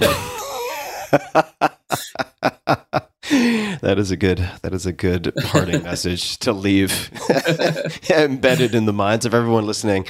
When in doubt, don't be a troll on the internet. It is not net positive. Yeah. Jimmy, thank you so much for the time. Really enjoyed the conversation. And to everybody listening, we will put links to all resources, all websites, everything that popped up in the show notes as per usual at tim.blog/podcast. And until next time, thanks for tuning in. Hey guys, this is Tim again. Just a few more things before you take off. Number one, this is 5 Bullet Friday. Do you want to get a short email from me? Would you enjoy getting a short email from me every Friday that provides a little morsel of fun before the weekend? And 5 Bullet Friday is a very short email where I share the coolest things I've found or that I've been pondering over the week. That could include favorite new albums that I've discovered. It could include gizmos and gadgets and all sorts of weird shit that I've somehow dug up in the world of the esoteric as I do. It could include favorite articles that I've read and that I've shared with my close friends, for instance. And it's very short. It's just a little tiny bite of goodness before you head off for the weekend. So if you want to receive that, check it out. Just go to 4hourworkweek.com. That's 4hourworkweek.com, all spelled out, and just drop in your email and you will get the very next one. And if you sign up, I hope you enjoy it. This episode is brought to you by You Need a Budget. What is You Need a Budget? You Need a Budget is a cult favorite budgeting app for a reason. It works, and I'm going to come back to that cult favorite because, oh my God, they really do have a cult following. The app and its simple 4-rule method will change the way you think about your money and help you gain total control so you can plan for the things you need and get the things you want without guilt or stress. To give you an idea, on the cult favorite side, to date they know of at least 7 customers who have customized their license plates to mark the occasion of purchasing a new car in cash. And these fans do this by including YNAB, You Need a Budget, on their license plates. So people love this app. You Need a Budget has helped millions of people transform their finances, save their marriages, and live life on their own terms. I even asked Pete Adney, who's been on the podcast, best known as Mr. Money Mustache, super popular episode, what he thought, and he's a big fan of the founder and what they're doing. So it was check, green light, across the board. You Need a Budget's simple 4-rule method will actually teach you how to manage your money. You will learn a new way of thinking, new habits, and new behaviors that will help you get out of debt, break the paycheck-to-paycheck cycle, and build wealth faster. The You Need a Budget team is committed to your success. They offer free live classes every day of the week, video courses, boot camps, challenges, and active fan groups in every corner of the internet. There's something for everyone. If you want to learn, they can teach you. The You Need a Budget team believes that no one can tell you what your money should do. Only you can decide what matters most to you. Your budget is simply a tool to help you stay focused on your true priorities, reach your goals, and live a life of your design. On average, new budgeters save more than $600 by month 2 and $6,000 in their first year. So try the app free for 34 days, no credit card required, at youneedabudget.com/Tim, spelled as you would expect in proper English. Try You Need a Budget free for 34 days, no credit card required, at youneedabudget.com/Tim. And just to explain 34 days, that's because most people reconcile at the end of the month or 30-day period, so having a couple of days of cushion helps folks out. So 34 days with no credit card required at youneedabudget.com/Tim. This podcast episode is brought to you by Helix Sleep. Sleep is super important to me. In the last few years, I've come to conclude it is the end-all be-all, that all good things, good mood, good performance, good everything seem to stem from good sleep. So I've tried a lot to optimize it. I've tried pills and potions, all sorts of different mattresses, you name it. And for the last few years, I've been sleeping on a Helix Midnight Luxe mattress. I also have one in the guest bedroom, and feedback from friends has always been fantastic. It's something that they comment on. Helix Sleep has a quiz, takes about 2 minutes to complete, that matches your body type and sleep preferences to the perfect mattress for you. With Helix, there's a specific mattress for each and every body. That is your body, also your taste. So let's say you sleep on your side and like a super soft bed. No problem. Or if you're a back sleeper who likes a mattress that's as firm as a rock, they've got a mattress for you too. Helix was selected as the #1 best overall mattress pick of 2020 by GQ Magazine, Wired, Apartment Therapy, and many others. Just go to helixsleep.com/Tim, take their 2-minute sleep quiz, and they'll match you to a customized mattress that will give you the best sleep of your life. They have a 10-year warranty, and you get to try it out for 100 nights risk-free. They'll even pick it up from you if you don't love it. And now, my dear listeners, Helix is offering up to $200 off of all mattress orders and 2 free pillows at helixsleep.com/Tim. These are not cheap pillows either, so getting 2 for free is an upgraded deal.